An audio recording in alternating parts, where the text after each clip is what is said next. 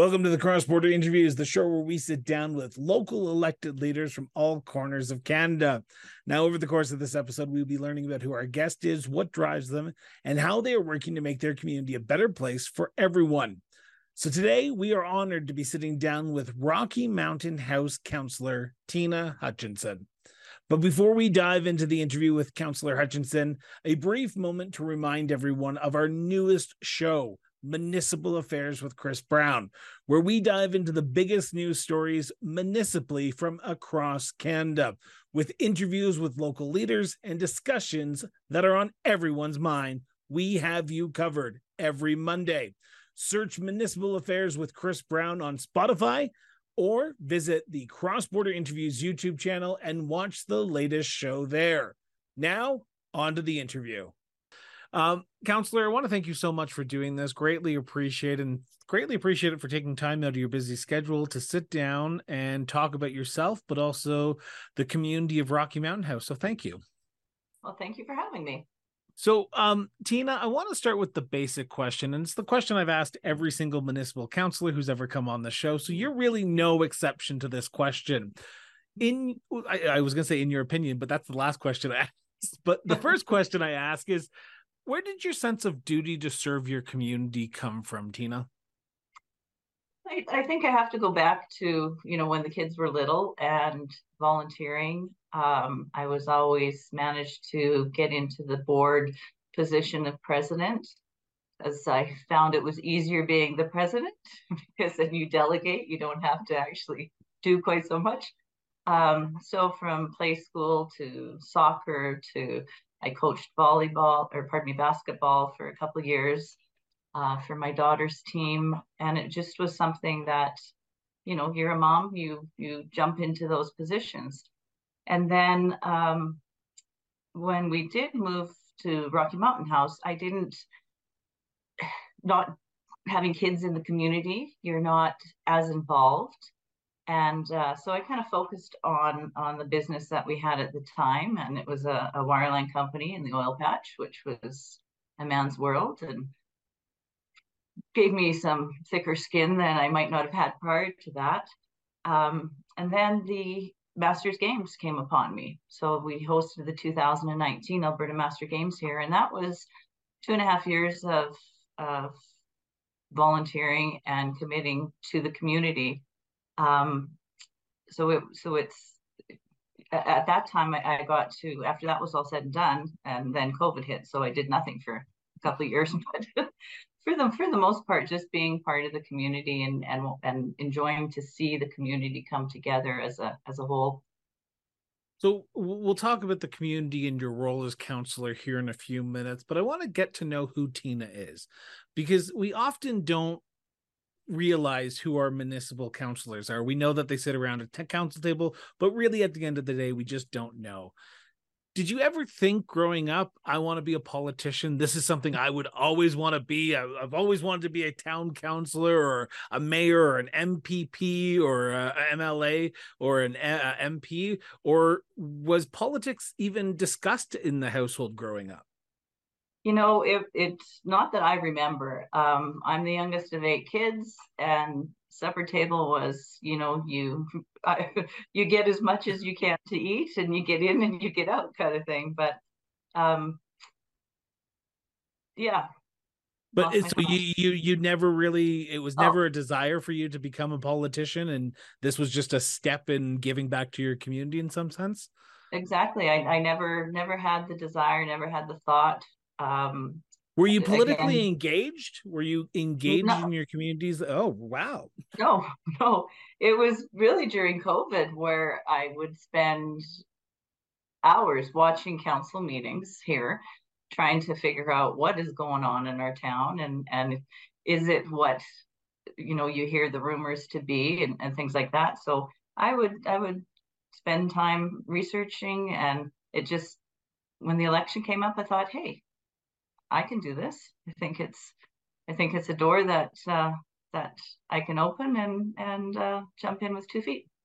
So I've got to ask that question then, to follow up on that just statement that you just said there. Was it a easy decision? Was it a simple decision for yourself to say, okay, this is Tina's time. This is time for Tina to get on this council. I've been watching what's going on at council, and I see how I can play a role in bettering our community, but also bringing a different perspective to council that may not be there that I've seen on these council meetings.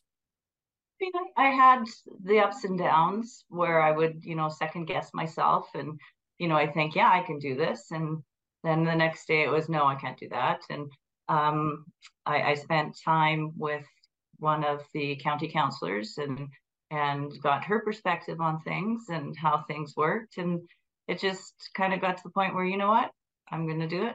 I'm just going to jump in and do it. So I'm not speaking out of turn here where I can say a special shout out to Clearwater County Councillor Michelle Swanson, am I? absolutely, it was Michelle. Yeah. So that was, and we worked on the games together, and that's kind of where our friendship started. And um, just having somebody that you can, kind of mentor from, and again, the county and town run. I mean, completely different. I didn't realize how different it was until I went to my first RMA conference and got a real different appreciation for the rural municipalities, because it is a whole different Ball. structure. Yeah, yeah, for sure. So you put your name forward in 2022 in the October election, literally almost 2 years to the day from when this is going to be airing in September. So 2 years ago, you put your name forward to run for town council. You go out and start talking to your community members. Yes, it's a little different campaign than traditionally because it's COVID still. There's not a lot of people interacting as much as a traditional campaign. But when you were knocking on doors, do you remember what issues you were hearing about? Were they the issues that you thought you'd be hearing about, or were they issues that were sort of not shocking, but surprising to hear? Well, it was a little bit different for me. I actually focused on our businesses. I didn't do a lot of the door knocking in town, and to be quite honest, I think a lot of small town municipal elections are a popularity contest. A lot of it isn't necessarily, I'd probably have to agree with you on that. And I think there's a lot of counselors who are listening to this who would also agree with that statement. Yeah, for sure it is. I found it quite interesting, though, going to the businesses, that a lot of our Main Street business owners are county residents and felt that they should have a bigger say on what goes on in the town, because they're oh, I'm sorry, my email's buzzing over here. Yeah, so it was interesting finding that out. There wasn't a lot of, I mean, it was the regular stuff that everybody talks about. I'd go for a walk, and it's, people are, oh, the walking path had a little ice on it, or garbage. We struggled with the garbage issue, because the town and county had an agreement, and that agreement expired. And so the town moved forward with our eco center. And so that was a really major battle between residents. It doesn't seem like there's a lot of issues that shocked you then. It seemed like it was a pretty straightforward, cut and dry. Here are the issues. Here's what is on people's minds. And there's nothing that really stuck out to you. No, there wasn't. Not a whole lot, no. So you get elected. And I'm going to ask this question because you brought up the popularity issue. So I'm going to ask this question. How popular did you feel on election night when you got elected and that blue check mark was beside your name and you were officially councillor-elect for Rocky Mountain House? I felt pretty good, considering I think I got the third highest. One of the other councillors is a realtor whose face is all over the town, so he's well known. And with we had 3 running for mayor, and of course that split 3 ways. So there were a number of councillors that had more votes than what any of the mayors did, or the candidates had for that. But yeah, it was quite surreal, because you go in there and you vote for yourself, and that was was like, So what was that experience like for you then? Because I can imagine, I remember my first election, I seeing my name on that ballot. I can tell you it's the most surreal thing. And every time I've put my name on the ballot, it's still surreal because you're literally, you're guaranteed at least one vote because people can tend to not tell you the truth at the doors or when they're telling you, but you get one vote. So for you, putting that X or that check mark beside your name, what was that moment like with you? Was there a little bit of an apprehension of saying, what if I don't do a good enough job? What if I don't do what I've promised people who I've talked to? Was there any apprehensive when you saw that name on that ballot? no, I think I was more worried, will I get any votes? I can, I wasn't born and raised here. We've been here 18 years, I guess. And I'm not going to say that it's almost like there's two separate groups in town. There's the people that have been born and raised here, and then there's the people like myself and my neighbors in the neighborhood. They don't know the history of so and so owns this land and somebody did this back then, and the history, the back history. I just wanting to be looking forward. So I wasn't somebody that when I walked into the polling station that had a lot of people even know who I was.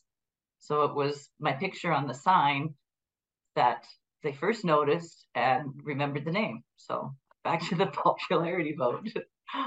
So you get elected. So you're elected the next town councillor for Rocky Mountain House. And there's a weight that councillors have to put on themselves to sort of be engaged, but be prepared because you get thrown into the deep end. The moment you get elected, you basically have a 2-week grace period where you do orientation and then budget deliberations happen.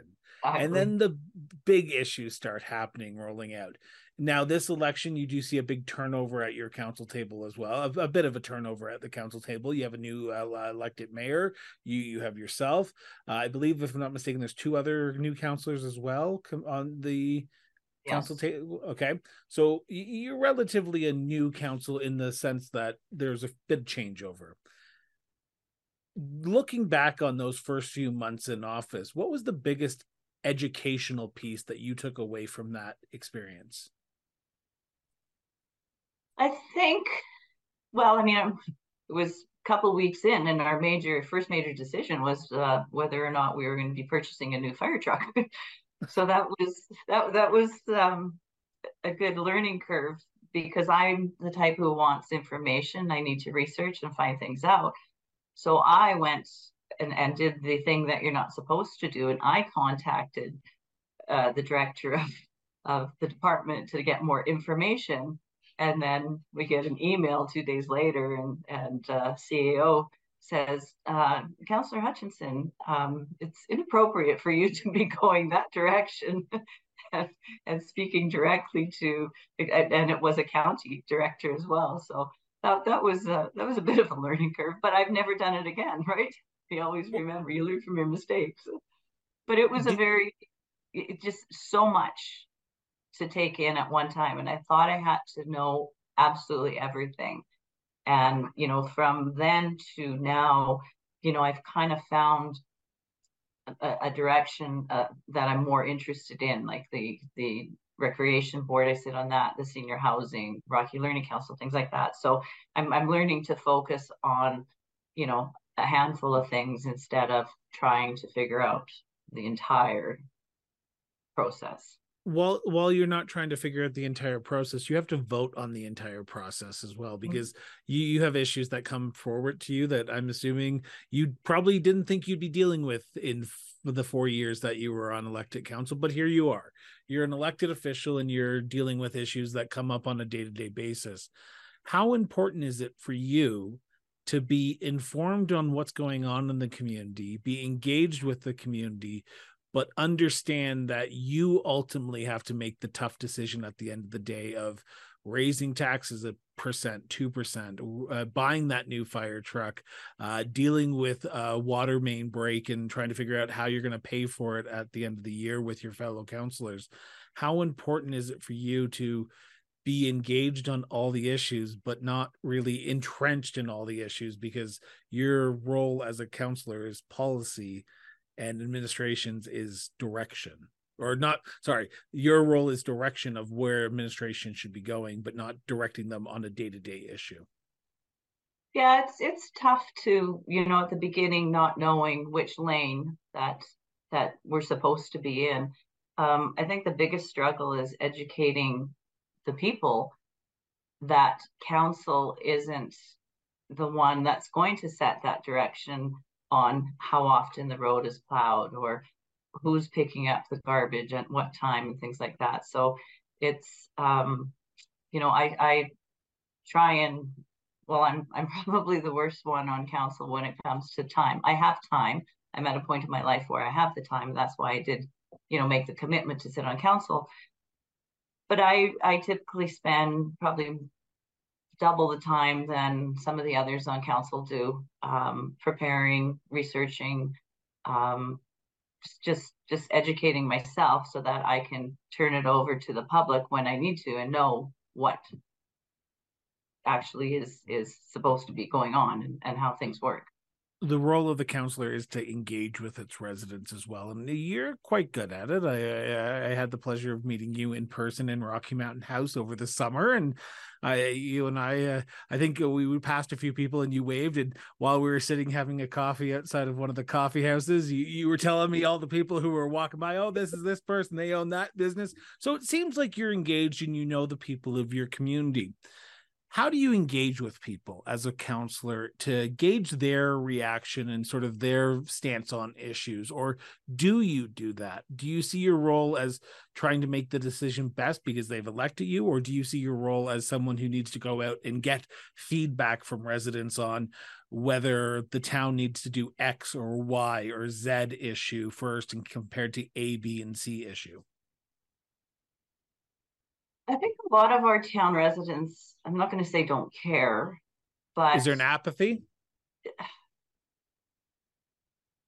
That's my favorite word on this show for anyone who's been paying attention for the last 2 weeks on this while these episodes have been airing. I love apathy. I love the word, so that's why I use it a lot.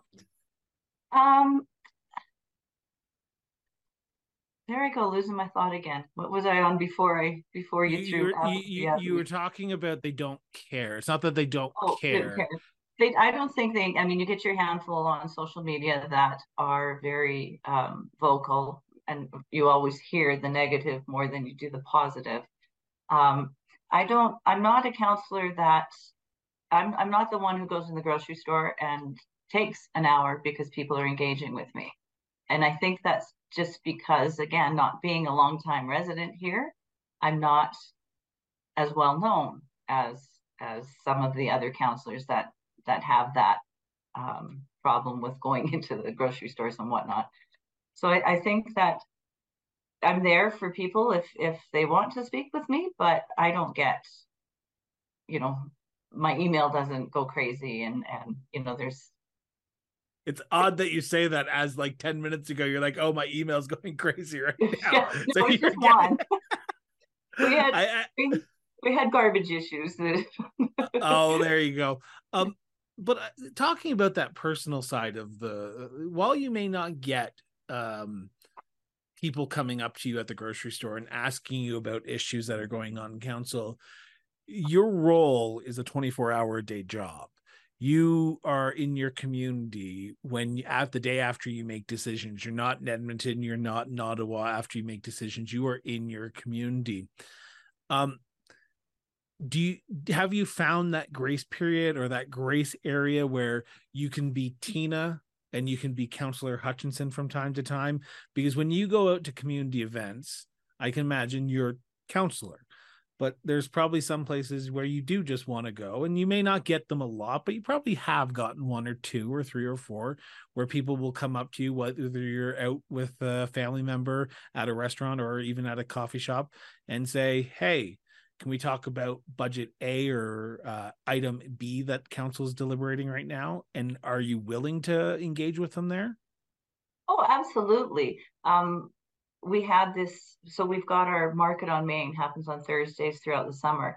And that to get that engagement with the public, I had suggested at the beginning of the summer, why don't we put up a booth on Market on Main so that and have inviting our county partners to, man the booth with us, just so that we can have that place for the people, for the public to come in and talk and ask those kind of questions. So I've had fun doing it. We have our final one this week, so we'll see what kind of turnout we get for that. Well, hopefully it's good. I want to turn to my second segment here because I just realized we're about 20 minutes into the interview and I want to make sure we get into this second segment here. And before I start this line of questioning, I want to preface this segment by saying this is a conversation between the councillor and myself. This is not a motion of council. This is not a direction of council. This is just the councillor and I talking about her views on what's going on in the town today. So, councillor, in your opinion, what do you see as the biggest accomplishment that the town of Rocky Mountain House has done over the last 2 years since you've been in office? Oh, it's the biggest accomplishment. On the flip side of that, while you're thinking about that, I'm going to be asking you about the challenges as well. So let's start with the accomplishments. Well, as much as I think some of the residents would disagree with me, I think our eco center has been one of the greater projects that we've done. We have gone from, we're not a dump in town anymore. We have our garbage, our recycling, and our organics. And that's been something that we've taken a lot of pushback from the community. We just finally got our blue bins here, I think it's 2 weeks ago. And we had always had the recycle pickup in the bags. And it was like, why do we need bags? Now I got to spend money on bags for this, and we got to do that. And so that's a big educational piece. And that was quite a struggle. What does that mean for the town when you have that eco center now? Center? We just did a waste audit, and we haven't got the numbers back for that yet. But the reduction of tonnage going to the landfill.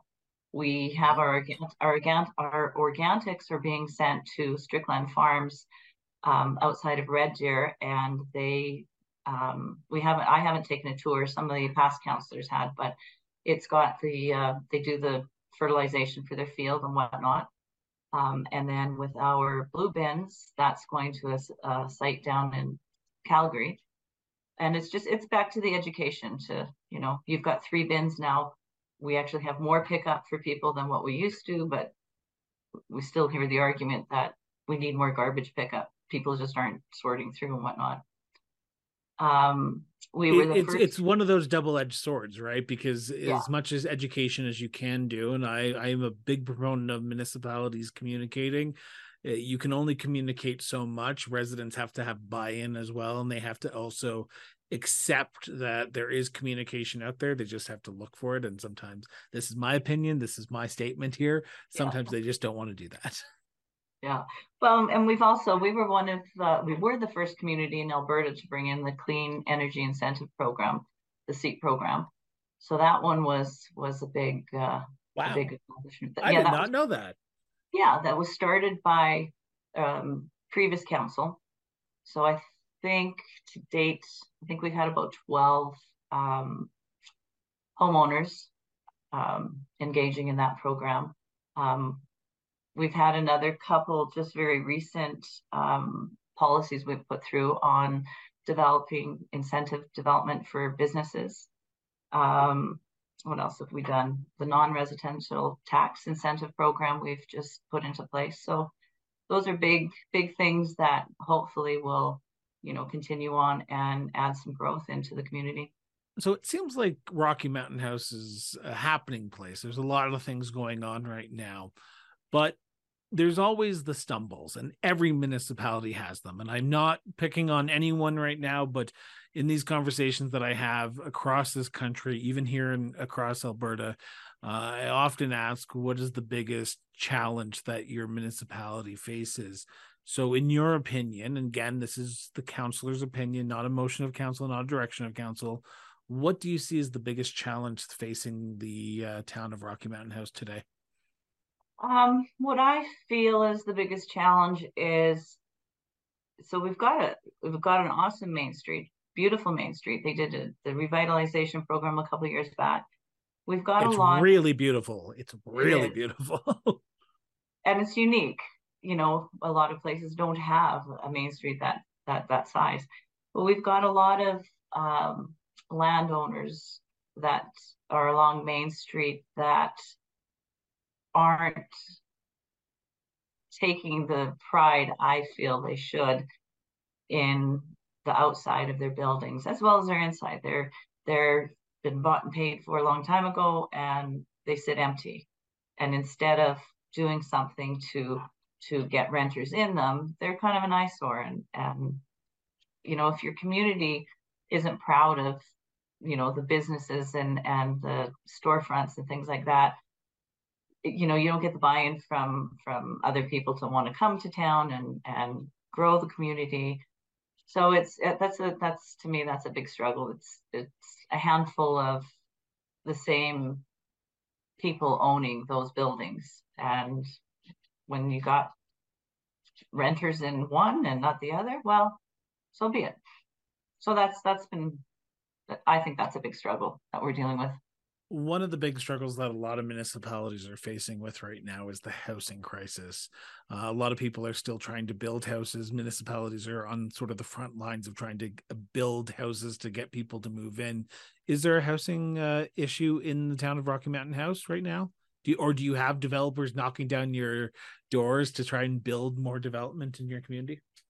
Well, we've got, actually, there was an extension needed from one of the developers here that came across the council table not too long ago.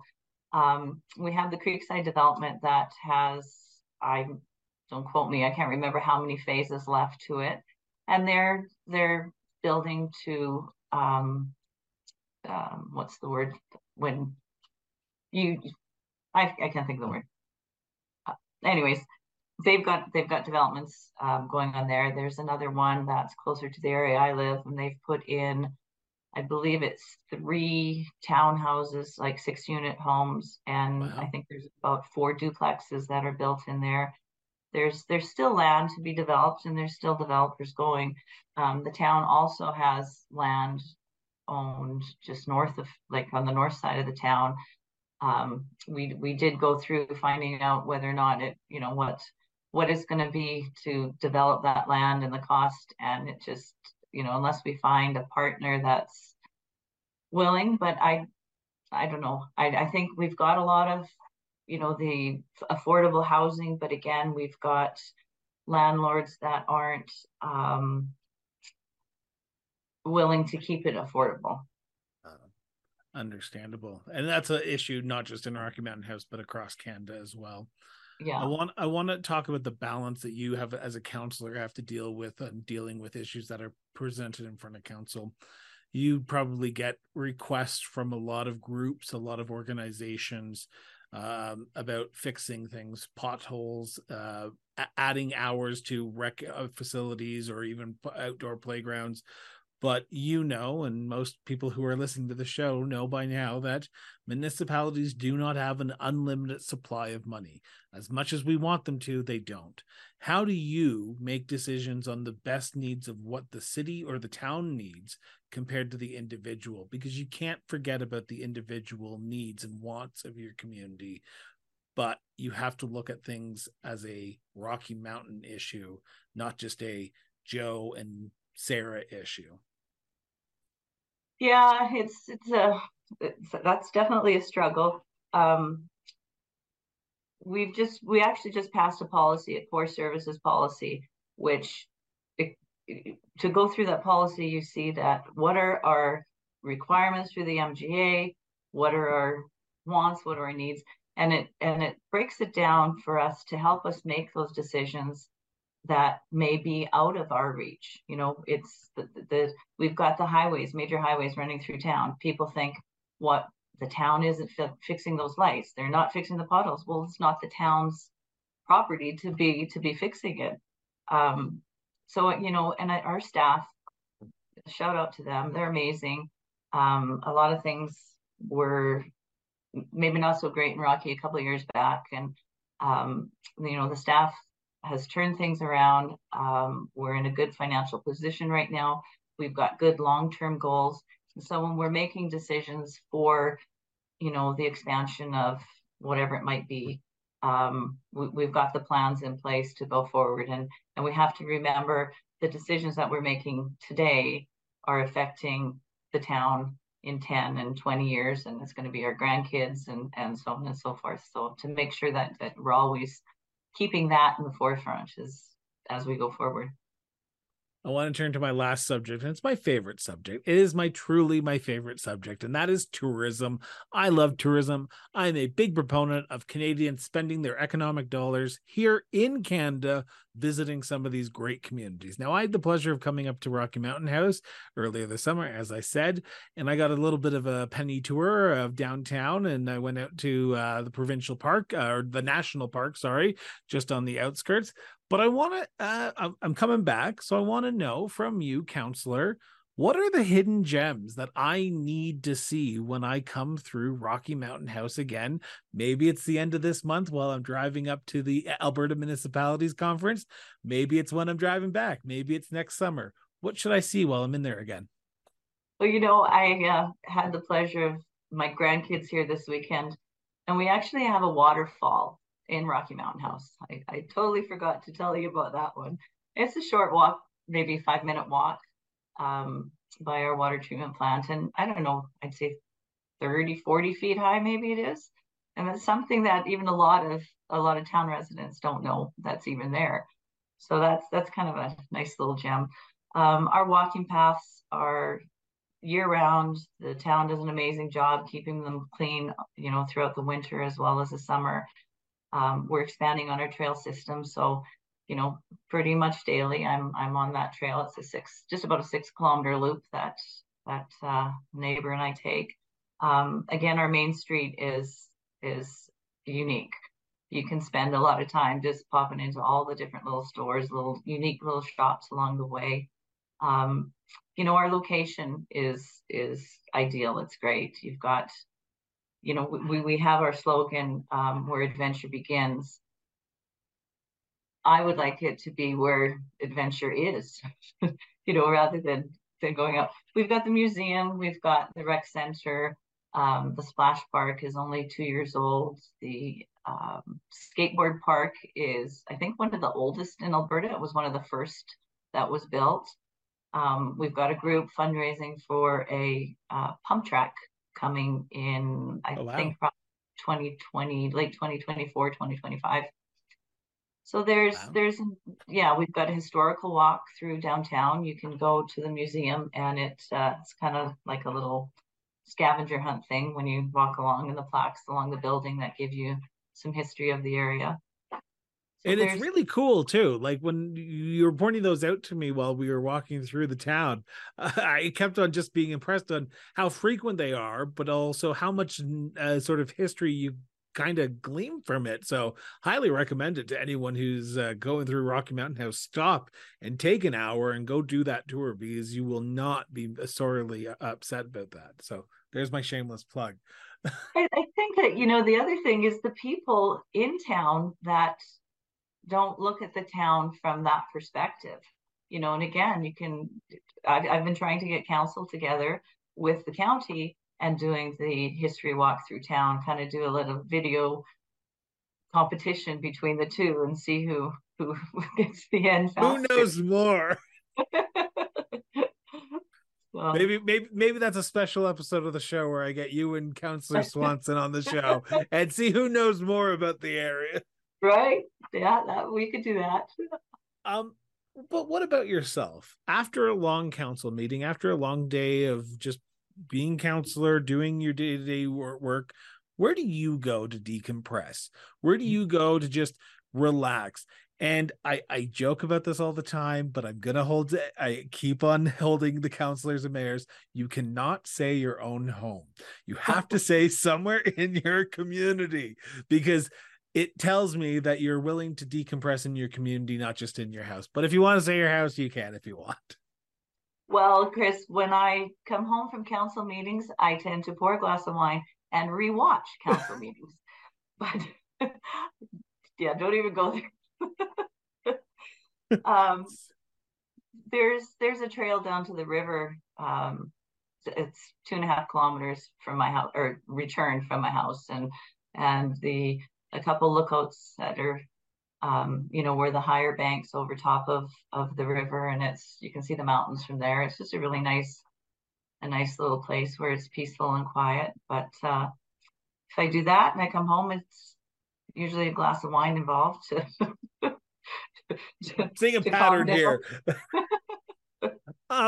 So I want to end on this last question because I'm cautious of time and we're almost at the 40-minute mark here. I want to know from you, in your opinion, and this was the question I was starting off with, but I screwed up, so I'm going to ask it a little bit better this time. In your opinion, what makes the town of Rocky Mountain House such a unique place to live, to work, and to raise a family? Well, the answer everyone always gives is the people. There's the people. When we first moved here, I was shocked at going for a walk and how many people greeted me. The other municipality I lived in, I went down the same walking trail and the same people, and I never got a hi or hello. And here sometimes it's almost too much. You want to have a quiet, and it's good morning, how are you? And they want to pet the dogs and that kind of stuff. But like I started talking about the location where we're halfway between Edmonton and Calgary. It's a 45-minute drive to Red Deer or a 45-minute west, and you're in the mountains. So we've got lots of choices to do for a Saturday or Sunday afternoon. We've got a couple lakes, Crimson Lake, Cow Lake, that are close enough. The camping in the area, and again, a big plug for Clearwater County because we are right smack dab in the center of the county. But that makes the town the destination to be in and want to be in, because you have that access to so many things that are, the west is absolutely gorgeous, or you can go east and explore the prairies and farmlands. So I will be the first to say that getting to Rocky Mountain House is probably one of the most serenic drives I do every time I take the Cowboy Trail.